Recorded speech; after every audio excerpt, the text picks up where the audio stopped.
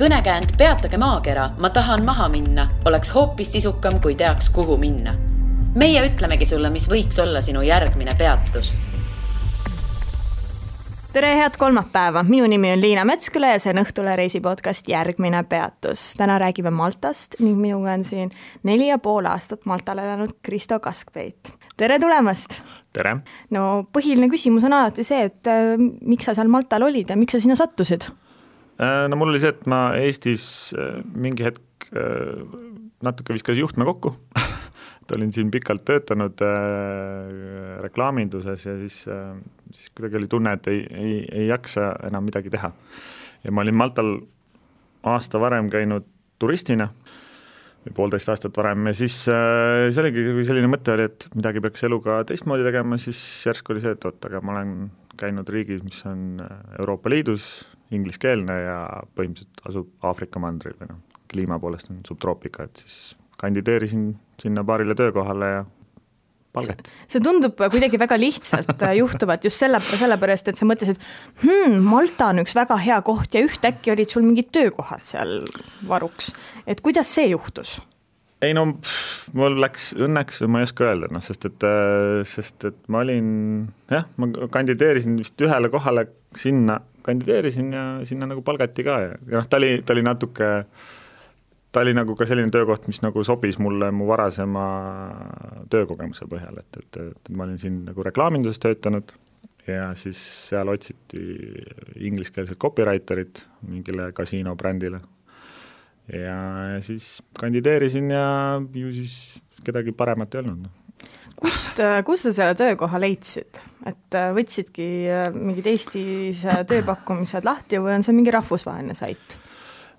See konkreetne koht, kus mina töötasin, see on selline Betson, mis on, tegelikult Malta taustaks on üldse huvitav, et kogu see online hasartmängurlus või see tööstus on seal hästi üks suuremaid tööstus üldse, et esikohal on turism ja siis teisel kolmandal ongi põhimõtteliselt finantssektor ja siis on online hasartmängud, mida iGaminguks kutsutakse seal, et tegelikult see tööstus oli ka Eestis päris nagu tugev mingi hetk ja siis Malta lihtsalt oli kaval ja tegi hästi palju sobivaid maksusoodustusi ja koos selle kena ilmaga siis paljud inimesed ka Eestist mingi hetk olisid sinna. Mind palgati siin otse, aga ma tean, et aasta või paar enne mind läks sinna ka nagu mingi hulk eestlasi läks ka nii-öelda ka nende maksumuudatuste pärast. Miks nad Eestist Maltale läksid? Mismoodi, miks nii?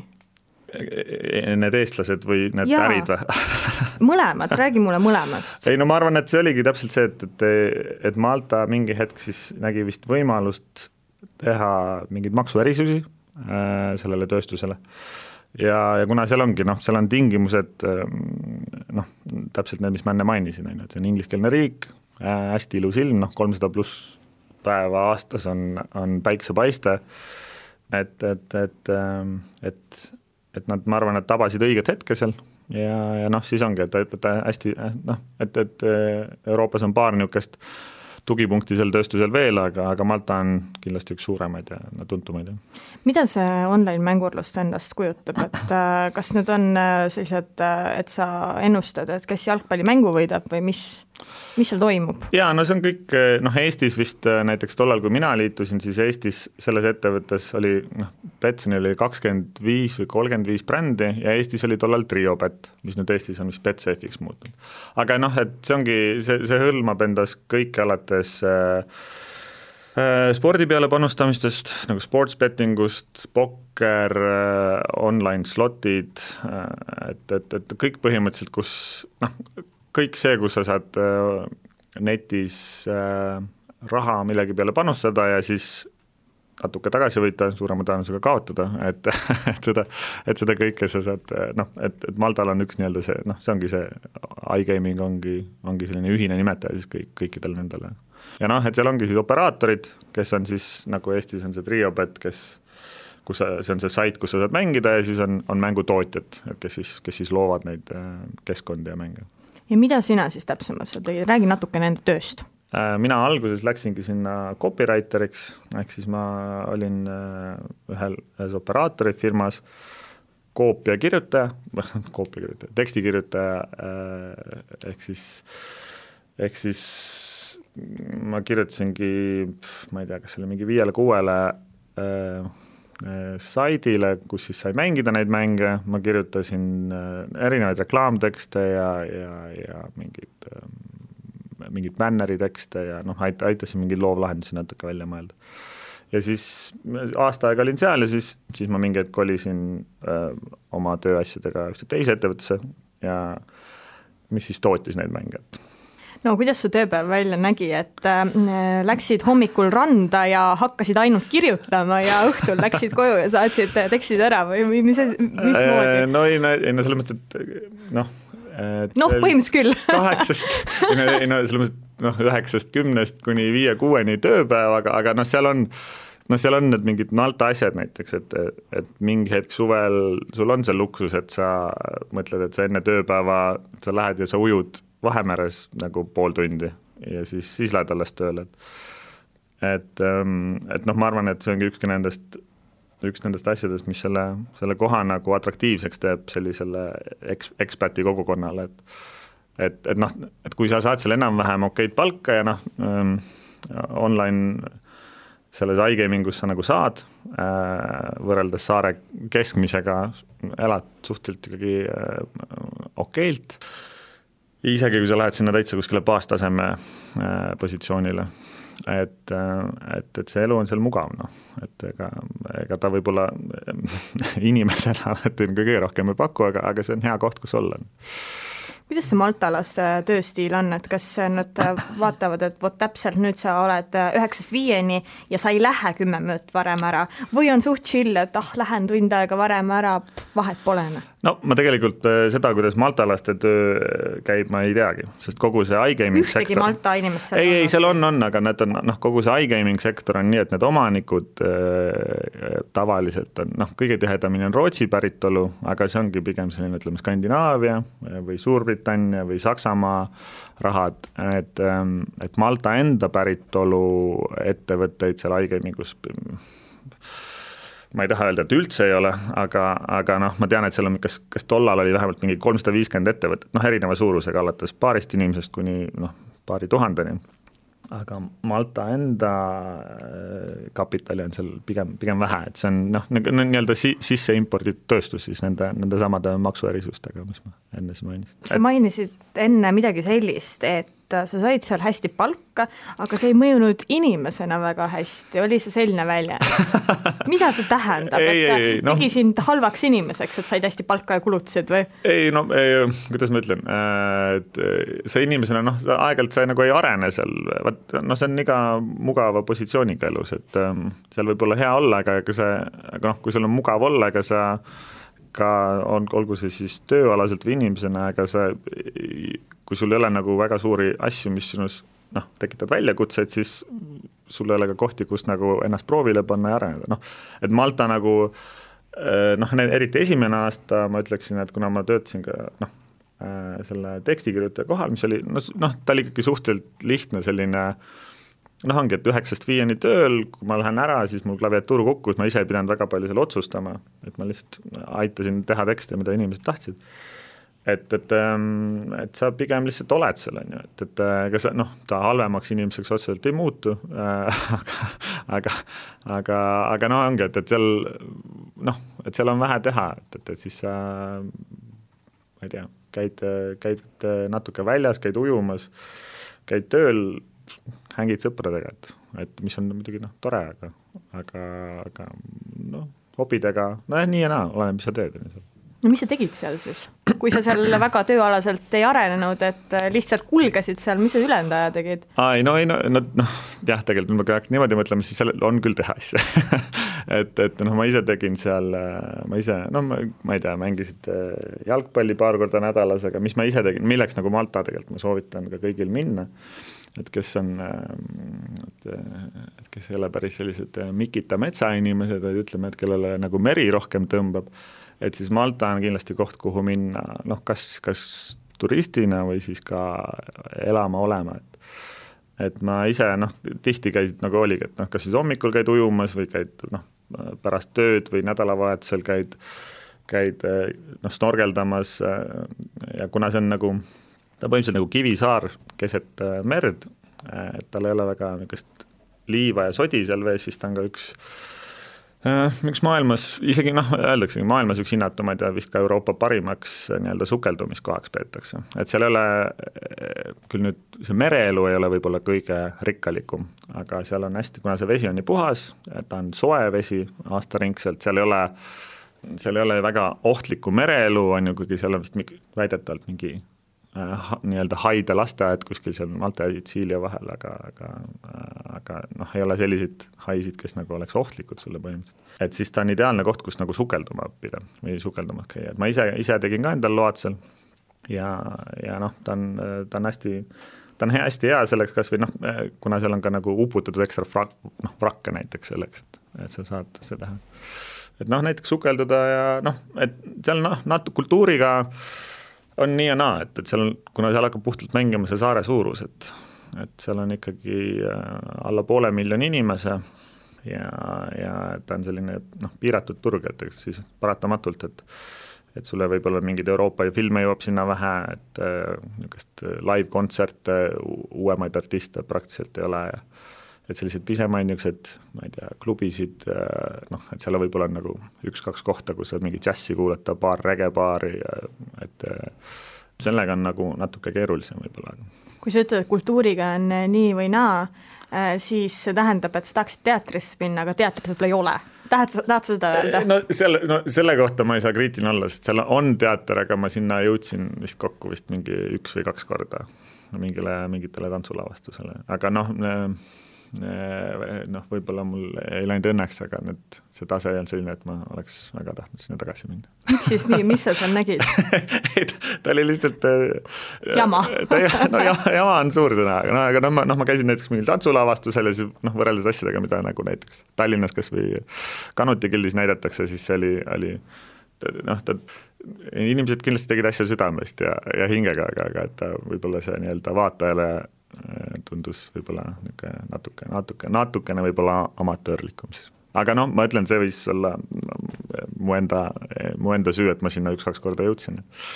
Et ma siin kindlasti ei tahaks kritiseerida. Aga siin on paratamatus on see, et see on see väiksema turu ja väiksema kogukonna probleem, et need asjad, mis seal saarel on, et tihti tulenevalt ka sellest, et seal on nii vähe inimesi lihtsalt. Kas kõiki neid toredaid asju, mida seal teha, et sukeldumine, džäss, võib olla teater, kui tahad minna, kas selle jaoks kulub palju raha, on see kõik selline kallis asi või pigem pole probleemi? See oleneb, mida sa teed seal, et nagu ma ütlesin, et see tööstus, et see iGaming tööstus, et kuna seal on ikkagi, et oleme ausad, et sinu töö on see, et sa pakud inimestele võimalust kaotada oma raha. Fakt on see, et see tänapäeval vähemalt ja see, kuidas Maltal nagu tööstuses suuremates ettevõttes vähemalt töötab, on see, et ollakse nagu vastutustundlikud. Sest et eesmärk ei ole saada inimeselt tema nagu viimast raha kätte või et ma ei tea, et ta peaks midagi pantima või midagi tegema, vaid et eesmärk on, et inimesed kasutaksid seda ikkagi nagu kui meelelahutust. Tehniliselt kinos sa raiskad ka 10 eurot, sa võid oma netis ka nagu samamoodi, et sa mängid mingi väikese panusega 1,5 tundi, sul läheb ka võib-olla ainult 10 eurot. Et siis ringiga tagasi tulla on ju, aga samas see väikese karma probleem ikkagi on. ja eks nad siis üritavad seda natuke seal kinni maksta. Et kui sa töötajatele siis? Töötajatele, et ongi, et kui sa ikkagi lähed sinna nii-öelda iGamingusse või ka ma arvan finantssektorisse, et sa elad seal ikkagi, nad maksavad sulle piisavalt, et sul on, need hobid on sulle kättesaadavad. Et ma arvan, et kui nagu kõige nii-öelda baastaseme töö, mis sa läheksid Maltale tegema, paljud, eriti Skandinaaviast tullakse, on nii-öelda customer support, ehk siis ma ei tea, kliendi tugi. Ma arvan, et seal inimene näiteks kätte saab mingi, ma ei tea, ma tahan öelda mingi 1500 euri et see on nagu nii-öelda baastaseme töö. Ja kuigi seal on nagu kinnisvara üürimine on suhteliselt kallis, siis ma arvan, et et kui sa juba sõbraga näiteks 2 peale endale mingi korteri üürid või kelle iganes tuttava kolleegiga, et siis sul jääb ikkagi piisavalt palju raha kätte, et sa saad reisida, nädalavahetusel väljas käia, väljas süüa, mingi piirini, aga pigem ikkagi sa elad seal mugavalt, et ma ütleksin, et nagu väljas käimine näiteks on odavam kui Eestis seal. Söömine, nii on, ma ütleksin, sarnased hinnad võib-olla ütleme, sealne kesklinn ja Tallinna kesklinn on sama, maapiirkondades on ka kõvasti soodsam, nagu Eestiski. 1500 eurot saab kätte keskmine töötaja seal või sellise madalama taseme töötaja, eks ju. Kas sellega elab hästi Maltal ära? On see selline väga okei summa seal? Seal on see, et sa elad hästi ära siis, kui sa, ma arvan, korterit jagad kellegi. Või siis sa pead elama natuke keskusest eemal. Aga ei, ma arvan küll, jah. Et sellega sa elad ikkagi okeilt ära. Et kui sa saad juba selle, sest kõige suurem kulu, ma arvan, ikkagi on elamiskulu. Ja eriti, et kui teatakse, et sa oled tulnud välismaalt ja sa võib-olla töötad seal iGamingus, siis võib ka juhtuda, et mõned kohalikud inimesed selle võrra natuke rohkem küsivad raha, on ju, korteri jaoks. Aga üldiselt selle rahaga elab, ma arvan, selle rahaga saaks seal hakkama küll, jah. Sa nimetasid hasartmängutööstus töötajate mõttes selliseks kummaliseks mulliks, kui me enne rääkisime, et mida see endast kujutab? Siin hakkavadki ka kokku mängima kõik need asjad, mis me siin oleme maininud juba, et kuna paljud inimesed tulevad sinna ilma pereta, hästi palju on noori inimesi, eriti nagu küll sinna kliendi tugi, mis ma ütleks, et on ikka mingi 25% inimestest vähemalt on selles tööstuse osas seal, et need on tihti nagu sellised noored inimesed, ütleme keska lõpetanud või ikka alla 25. Ja siis tuleb seal mingi teine tase, mis on nagu spetsialistid, aga kes on ka pigem on ikkagi sellised, siis pigem ikkagi vallalisena tullakse sinna, on ju. Et siis ongi, sul on noored inimesed, kellel on kes nüüd keskmisest rohkem raha, aga piisalt raha, et seda nagu erinevatele meelelahutustele kulutada. Ja neid on palju koos, on ju. Et siis seal tekibki, ja see tööstus on ka nii, et sa käid kuskil pidudel ja sa kohtud tuttavatega ja see, et see ongi nagu ikka naljakas, niisugune mull tekibki läbi selle, et sa tegelikult peamiselt suhtled inimestega, kes elad Maltal, aga sa suhtled inimestega, kes ei ole Maltaga. Mul endal oli paar sõpra ikkagi olid kohalikud ka, aga see oli ka peamiselt tuli ikkagi töö kaudu või siis kes olid kas kolleegid, kes olid maltakad või siis nende tuttavad. Miks perega ei tulda sinna? Miks sa ikkagi tahad vallalisena tulla? Et see on hea koht, kus pidu panna. Saad palju raha ja paned lakkamatult pidu. Ei esiteks... ja põhimõtteliselt. Võib-olla ka nii. Ei, aga lihtsalt, kuna see tööstus ise on ka nii, et seal on selline see positsiooni vahetamine on ka vist suhteliselt nagu levinud. Inimestel tekivad mingi hetk nagu... nagu me siin enne rääkisime nagu karmast, et võib-olla tekivad südametunnistuse kriis või midagi ja et seal nagu, ma ei tea, seal ikkagi elatakse oma moodi kuidagi. Kas sinul on ka tekkinud südametunnistuse kriisi mõnikord?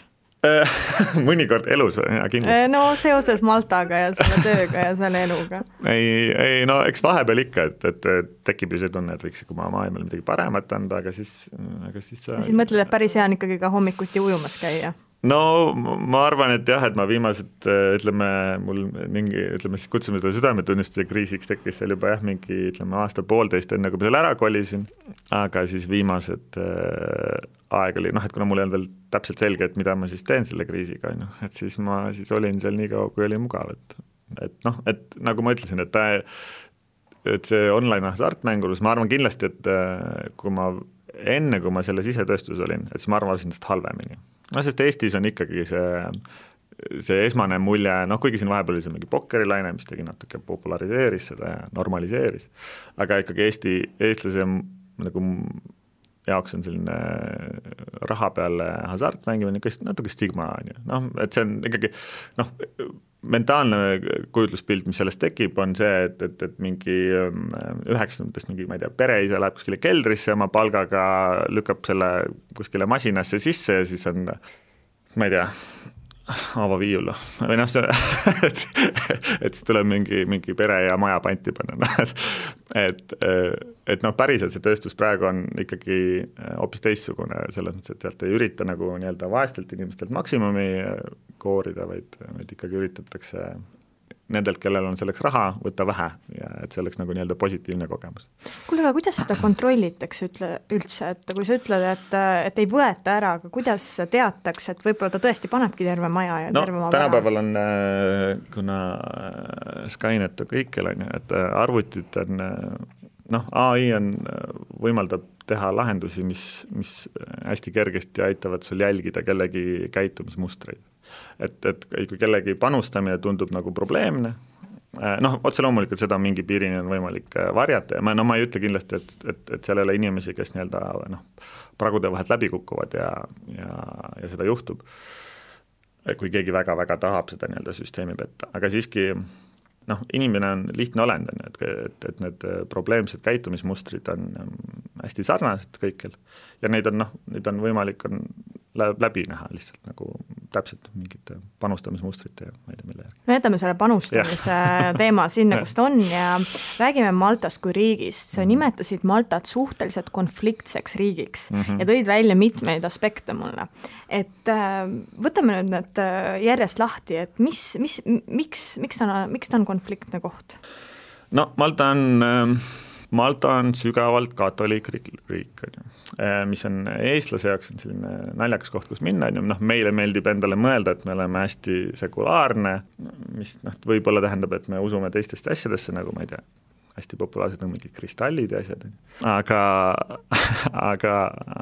aga point on see, et selles mõttes on huvitav vastuolu, et kui Malta on hästi sügavalt katoliiklik, Eesti on nagu siis ilmalik, aga on mingid asjad, milles nagu Malta on selgelt oma nii-öelda usus ja asjades kinni, aga mingid asjadest nad on nagu märksa liberaalsemad näiteks kui Eesti on. Et ma ei tea neid näiteid, mis ma sulle siin varem ka mainisin, et näiteks Malta on riik, kus ametlikult lahutus vist sai legaalseks nüüd umbes isegi vähem kui 10 aastat tagasi, mingi 9 aastat tagasi. Reaalselt, et meesterahva ja naisterahva vaheline lahutus oli illegaalne kuni aastani kas 2012, ma tahan öelda.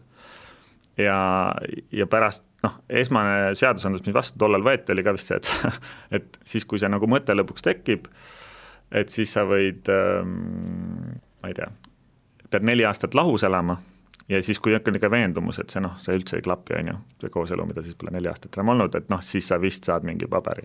Et reaalselt on lahutus muutunud legaalseks alles hiljuti, samas on seal legaalne oma samast soost inimeste abielu. Ja nüüd vist aastast 2017 on, varem ta oli mingi kooselu, aga nüüd vist on ka nagu vist ka abielu. Et küll mitte kiriklik, on ikkagi sügavalt usklik riik, aga nii. Inimesed ju nii või naa lähevad lahku, et see ei ole võimalik, et sa abiellud ja 100% kõik jäävad alati kokku, et mis nad siis tegid, et elasid ikka koos, elasid nii-öelda oma elusid või nad kolisid salaja lahku, lihtsalt ei saanud ametlikult lahutada? Ma ütlen ausalt, ma tõesti ei tea. Et paar korda, kui ma mõne kohalikuga rääkisin sellest, siis need olid pigem nii, et nad ei viitsigi sellest rääkida, see on nii jabur süsteem. Aga ma ei tulnud ka ise liiga palju huvi, aga see et ju siis sellega saadi kuidagi hakkama. See on tõesti veider. See kõlab, Eestis tulles kõlab eriti umma. Ja seda enam, et kui sa mõtled Malta peale, siis võib-olla esimene mõte on see, et ta on pigem see on hästi moodne ja selliste moodsate suundadega ja see on hoopis tuleb välja, et abielulahutus on keelatud ja samamoodi on abort keelatud. Kas on ka praegu keelatud või oli? Ei, abort on praegu Malta on viimane riik Euroopas nüüd, kui Iirimaal oli ka nüüd hiljuti hääletus, et nüüd on Malta peaks olema viimane riik Euroopas, kus ei läheb mitte mingil tingimusel abort lubatud. Ehk siis, et see ei ole tähtis, kas see on vägistamine ei, meditsiiniline vägistamine, mitte mingit vahet ei ole nii palju, kui ma aru saanud. Et see on ja mis ongi taaskord tuleb see nii-öelda sügavalt usklik nagu keskkonnamängu, et isegi Nii-öelda järgmise hommikupill on ju, see vist tehti ka alles legaalseks siin paar aastat tagasi, et praegu just siin vaatasin, oli eelmine nädal Maltal oli mingi selline meeting, kus siis naisterahvad tulid tänavatele ja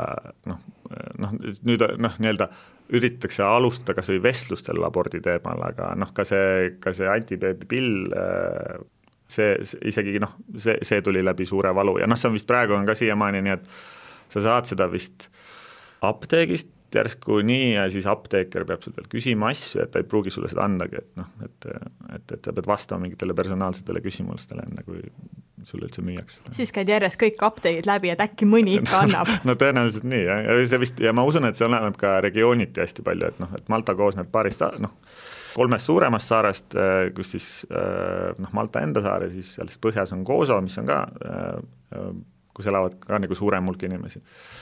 Ja siis see Gozo on eriti nagu selline religioosne ja usklik, et ma just vaatasin huvi pärast, et nendel samalde teemadel nagu mingid statistikat, et siis kui olid ka on, kas või oli see abielulahutuse teemaline vestlus, siis see Põhjasaarel hääletati sellele vastu 90% pluss inimestest, et see on nagu väga sügavalt nagu traditsiooniline mõnes mõttes. No Ladina-Ameerikas on samamoodi abordid keelatud ja see on tekitanud probleemi, et siis põrandaõuse kliinikud on tekkinud, kus ikkagi tehakse aborti. Oskad sa öelda, kas Maltal võib olla midagi sarnast, et tehakse? Malta, nii palju kui ma olen kuulnud oma naistutotelt, siis nad on rääkinud seda, et siis kohalikelt, et see on, või lugenud ka, et see on põhimõtteliselt turism, et sa lendadki siis kuskile Itaaliasse või Inglismaale. Ja tehaksegi nii, jah? Ja NHS, Inglismaale kuskile, jah, et see on, sest et sul ei ole võimalik ja sul vist siis ma eeldan, et mujal siis Euroopa tervisekindlustus katab selliseid asju. Aga et jah, et nii-öelda häid lahendusi, ma arvan, kodus pigem vist ei ole. Pigem mitte. No Maltal on veel selline kummaline asi, et alkoholiga lubatakse rooli istuda ja narkootikumid on lubatud. Kuidas sellega on? See on, see alkoholi lubamine on selline suhteline asi, et järsku seal ikka mingi madalpropill on lubatud, aga see suhtumine on Eestist tulles hästi kummaline, et seal on nagu, kui sa lähed nagu näiteks kohalike kolleegidega kuskile õue, siis neil on hästi standardne, et nad joovad oma 3 nagu kanget kokteili ära ja siis nad, ei, mul on kõik hästi nagu, või jää, et ma võin siit veel sõita küll nagu. Ja mis, mingi piirini sa lepid sellega, või sa mõtled, et kui Roomas on ju, siis teed nagu roomlased teevad, aga see on ikkagi, ma ise mingi hetke olin ka nii, et ma paar korda ikkagi astusin autodesse, Eestis ma põhimõtteliselt näiteks ei astu, kui ma tean, et sõber on alkoholi tarbinud, sa ei lähe sinna autosse. Aga seal kuidagi, kõik teevad seda okei, ja kuni hetkeni, kui aga seal aegalt juhtub ikka selliseid suuremaid õnnetusi ka tänu sellele, et siin just paar aastat tagasi oli, kus mingi kohalik Malta poiss siis sõitis mingist 8 inimesest üle, kellest üks sai surma ja siis nagu ühiskondlik nagu vastureaktsioon oli sellele selline, et ma ei tea, juhtub noor poiss ja sai liiga võimsa auto endale kätte ja siis... Aga alkoholist ei olnud üldse juttu, kuigi see oli, ta oli hommikul kell 5 baarist tulnud ja juhtub, aga kuna see on nagu ühiskondlik norm, et sellele, see on vale öelda, et sellele vaadatakse läbi sõrmede, kuna seda isegi peetakse nagu pooliti normaalseks. Ja minu arust huvitav on see, et see on ka ikkagi täiesti nagu ikka päris purus inimesed astuvad sinna rooli ka, et natuke tuleb seal kasuks see, et see on ikka pisike saar, kus on palju käänulisi teid, et sa nagu väga suurt kiirust endale üles ei saa, aga kui nalja teha, aga jah, et selles mõttes, et nagu, et see suhtumine on jah, väga, väga nagu vaba sellesse ja see palju, ma olen kuulnud ka ikkagi palju õnnetusi juhtub sellest, aga keegi nagu ma ei tea, miks ne sellest ei hoolita.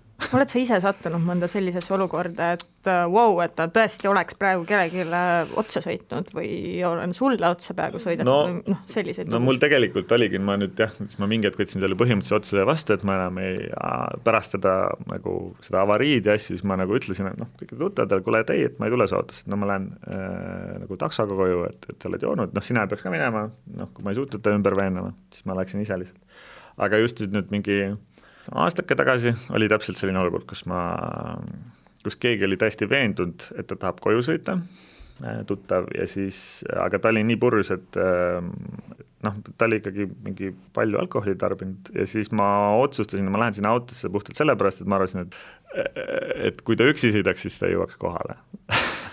Ja siis me sõitsime, see oli mingi 15 mitsane, 20 mitsane sõit, ja siis seal reaalselt oli ikkagi olukord, kus mingi hetk ta vist ikkagi tabas mingid 3 autot vasakul ja siis ma tõmbasin rooli eemale ja siis mingi kurv läks peaaegu vastu posti, et ja kui ma hakkasin mõtlema, et see on nagu mingid inimeste argipäev, et seal on nii selle kohta isegi üllatavalt vähe õnnetusid. Politsei ei tõmba kõrvale, kui vaatab, et mõni auto vingerdab niimoodi? Politseid ei näe seal väga. Miks nii? Ma tõesti ei tea, mis nad teevad, et üks põhjus, ma mingi hetk nagu otsustasin ka, et ma ise seal pikemalt ei taha elada, et ma tahtsin, see 4,5 aastat oli mulle endale ka üllatus, aga et ta on ikkagi selline väike saar, kus on sellist nagu korruptsioon ja nepotism ja sellist asja on palju ja see hõlmab ka nagu kõike, mis nagu puudub nagu niisugusesse legaalsesse maailma. Ja tõesti, et kui sinuga midagi juhtub, siis politseilt sa võid nagu abi küsida, aga nii palju kui, mul endal otseselt midagi ei ole sellist juhtunud, et mul oleks abi vaja läinud. Aga tuttavatelt, kas on midagi varastatud või midagi, mida pigem juhtub vähe, sest et selles mõttes, et ta on üllatavalt siiski turvaline saar. Aga kui midagi juhtub, siis ütleme, sellist kindlust küll ei ole, et nagu politsei sind väga nagu viitsiks aidata, et nad pigem istuvad seal oma väikestes jaoskondades ja ega nad nii-öelda tänaval patrulle või selliseid asju ei näe, et ilma naljata ma mäletan seda, kui ma seal esimesed aasta-poolteist oli elanud, siis see oli peaaegu karikatuurne, et ainukesed kohad, kus ma politseinikke nägin, oli nagu USA stereotüübid, et sa näed seal kuskil pirukapoes nagu massi ostmas, päris. Ma mõtlesin seda nalja teha, kas mõtlesin, ma ei hakka selliseid mõttetuid nalju tegema, tuli välja, et oli. See ei ole nalina, see lihtsalt ongi reaalsus seal. Et aga tõesti, et nad sellist aktiivset tegutsemist kodanikkonna heaolu nimel, seda pigem nende poolt väga ei näe seal. Mil moel korruptsioon veel avaldub? See on Malta puhul vist, ma ei tea, sellest sa võid kellegi siia eraldi saate kutsuda. Et see on niisugune suur teema, et kuna see on selline pisika kogukond, et siis seal ongi selline onupojapoliitika, on jätkuvalt veel selline prevaleeriv vorm mingites asjaajamistes, ja korruptsioon on, see on ma mingi hetk, ma tunnistan ausalt, ma lõpetasin nagu kohalike uudiste lugemise, sest erinevatel põhjustel rikkus nagu tuju ja siis ma oleks pidanud kiiremini ära tulema. Aga korruptsioon on üks nendest teemadest, mis seal saarel on hästi teemaks olnud ja ta on isegi rahvusvahelisele skeenele jõudnud sellega, sest et siin 2 aastat tagasi oli nii, et Maltal on üks Daphne Galizia, ma tahan öelda, ma vist mäletasin peaaegu õigesti nime, et selline uuriv ajakirjanik, kes oli siis tegutsenud hästi palju siis Panama Papersite ja valitsuse seostamisega ja ta oli seal nii-öelda võimul olevale, praegugi veel võimul olevale peaministrile nagu puid alla pannud kõvasti ühe mingi situatsiooniga, kus oli, põhimõtteliselt kahtlustati, et Aserbaidžaanilt on mingeid suuri rahasid tulnud valitsuse erinevatele liikmetele. Ja siis see inimene hukkus traagiliselt autopommi pahvatuses või ja sellest, ma arvan, see on nagu ütleme Euroopas nii-öelda, kahtlustatakse, et see on ikkagi viimase paari aasta üks nii-öelda silmapaistvamaid nii-öelda vaba ajakirjanduse vastaseid rünnakuid või nähtavamaid, ütleme siis, eks neid tuleb igal ajal. Ja mõrv on lahendamata siiamaani? Seal on, kui ma nüüd õigesti mäletan, seal olid mingid 3 kahtlusalust ja kes on ikkagi midagi tagasi lükanud, aga et kui selles mõttes, et kui see ikkagi toimus, siis suur osa riigist arvas, et see on ikkagi natukene seotud valitsusega võib-olla. Aga seal ongi, see riik on selline 2-parteisüsteem, et praegu on siis võimul leiboristid, siis enne seda ta tuli vist 2014 ja enne seda olid natsionalistid, siis nad kordamööda vahetavad selle iga circa, no ma ei tea, kas 10 aasta tagant, aga niimoodi on see kuidagi lainetamine toimunud ja siis alati, kui keegi saab võimule, siis ta süüdistab eelmist valitsust selles, et nad panid kõik raha enda taskusse ja siis tundub, et siis nad hakkavad seda ise sama tegema. Nagu ikka kipub olema. No, jah. Enne jutt pooleli narkootikumide osas, et kas need on reaalselt kõik lubatud või mis süsteem sellega on? Ma ei tea, seal tehti, ma arvan, kas see oli ka mingi 4-5 aastat tagasi, et ta ei ole nüüd legaalne, kuigi sellest on nagu riigi tasemel räägitud vähemalt, et mingi kergemad narkootikumid nagu kanep legaliseerida. Ma tean, mingis saare otsas vist seda tahetakse meditsiiniliselt ja tööstuslikult hakata kasvatama juba. Aga jah, et mingi piirini, et kas 2014 võeti vastu, et näiteks, et sul võib olla kas kuni näiteks, ma ei tea, 3 grammi või midagi sellist, et kui sul on isiklikuks tarbeks kogus ja kui sa sellega vahele jääd, et siis selle eest sa nagu lüüakse vastu näppe, et see on, kas maksad mingi alla 100 euri trahvi ja sellest mingit nagu krimmkaristust või mingit jälge nagu ei jää nagu. Ja vist, ma nüüd meie vestluse eel lugesin, et vist on ka tegelikult ka kõikide teiste, ma ei tea, kui usutav see allikas oli, aga et kõikide teiste narkootikumidega on ka, et kui ta on selliseks selgelt nii väikses koguseks, et see on sul nagu mingi isiklikuks kasutuseks, et siis selle eest, et reaalselt nagu karistust ei tule. Muidugi vahe on selles, et kui sul on mingi suurem kogus, mis on nagu vist nagu, mida võib käsitleda, kui et sa oled nagu diiler, et siis võib olla seal, ma ei tea, 6 kuust kuni eluaegseni on et kui seal ikkagi antakse ka suuri karistusi. Kuskil sa pead ju selle aina saama ju kellegi käest, et ikkagi on ju mingisugused diilerid, eks ju? No ta on, tegelikult, kuidas öelda, nagu kogu see, esiteks lõunas niikuinii asjad kasvavad ise ja rohkem, aga tegelikult Malta on ka koht, kuhu seda vist hästi palju sisse tuuakse, ma olen aru, see on nagu Aafrikast just eriti. Samamoodi nagu, aga mujal on mingid punktid nagu Gibraltar või näiteks,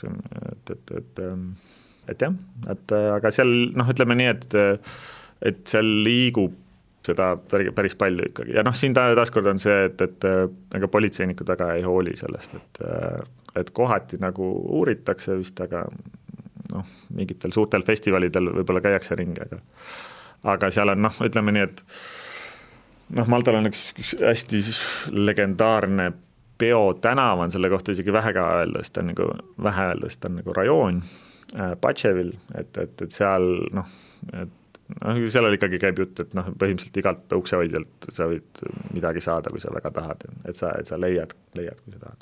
Maltalased ise on paksupõitu sellised, on ju?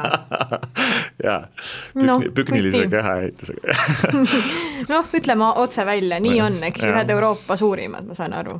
Euroopas vist nad isegi on kehamassiindeks ja ma ei tea kõige, nad juhivad julgelt. Esirinnas. Jah, esirinnas, jah. Meil on kaalukaid argumente selle positsiooni jaoks. Et aga jah, see tuleb, seal tuleb jah mingid erinevatest eluvalikutest, mis nad seal teevad, et kuigi tegelikult maailmas üldse see on standard, et saareriigid kipuvad olema tüsedamad, et maailmas üldse alati nad on tipus, aga Malta on jah, et seal ta on üks Euroopa autostunumaid riike, et seal on 1, ma ei tea, kui palju autot inimese kohta ja nad on nagu kasutavad neid ka väga palju, et kui ka 10 mintsa jalutada oleks tööle, siis või poodi või kuhu iganes, siis seda ei jalutata. et selleks võetakse ikkagi auto. Ja mis on huvitav, et seal ei ole rollerite ja nendega ei julgeta eriti sõita, sest juhid ju joovad teised ja siis et kõik sõidavad oma autoga ja istuvad hästi palju ummikutes.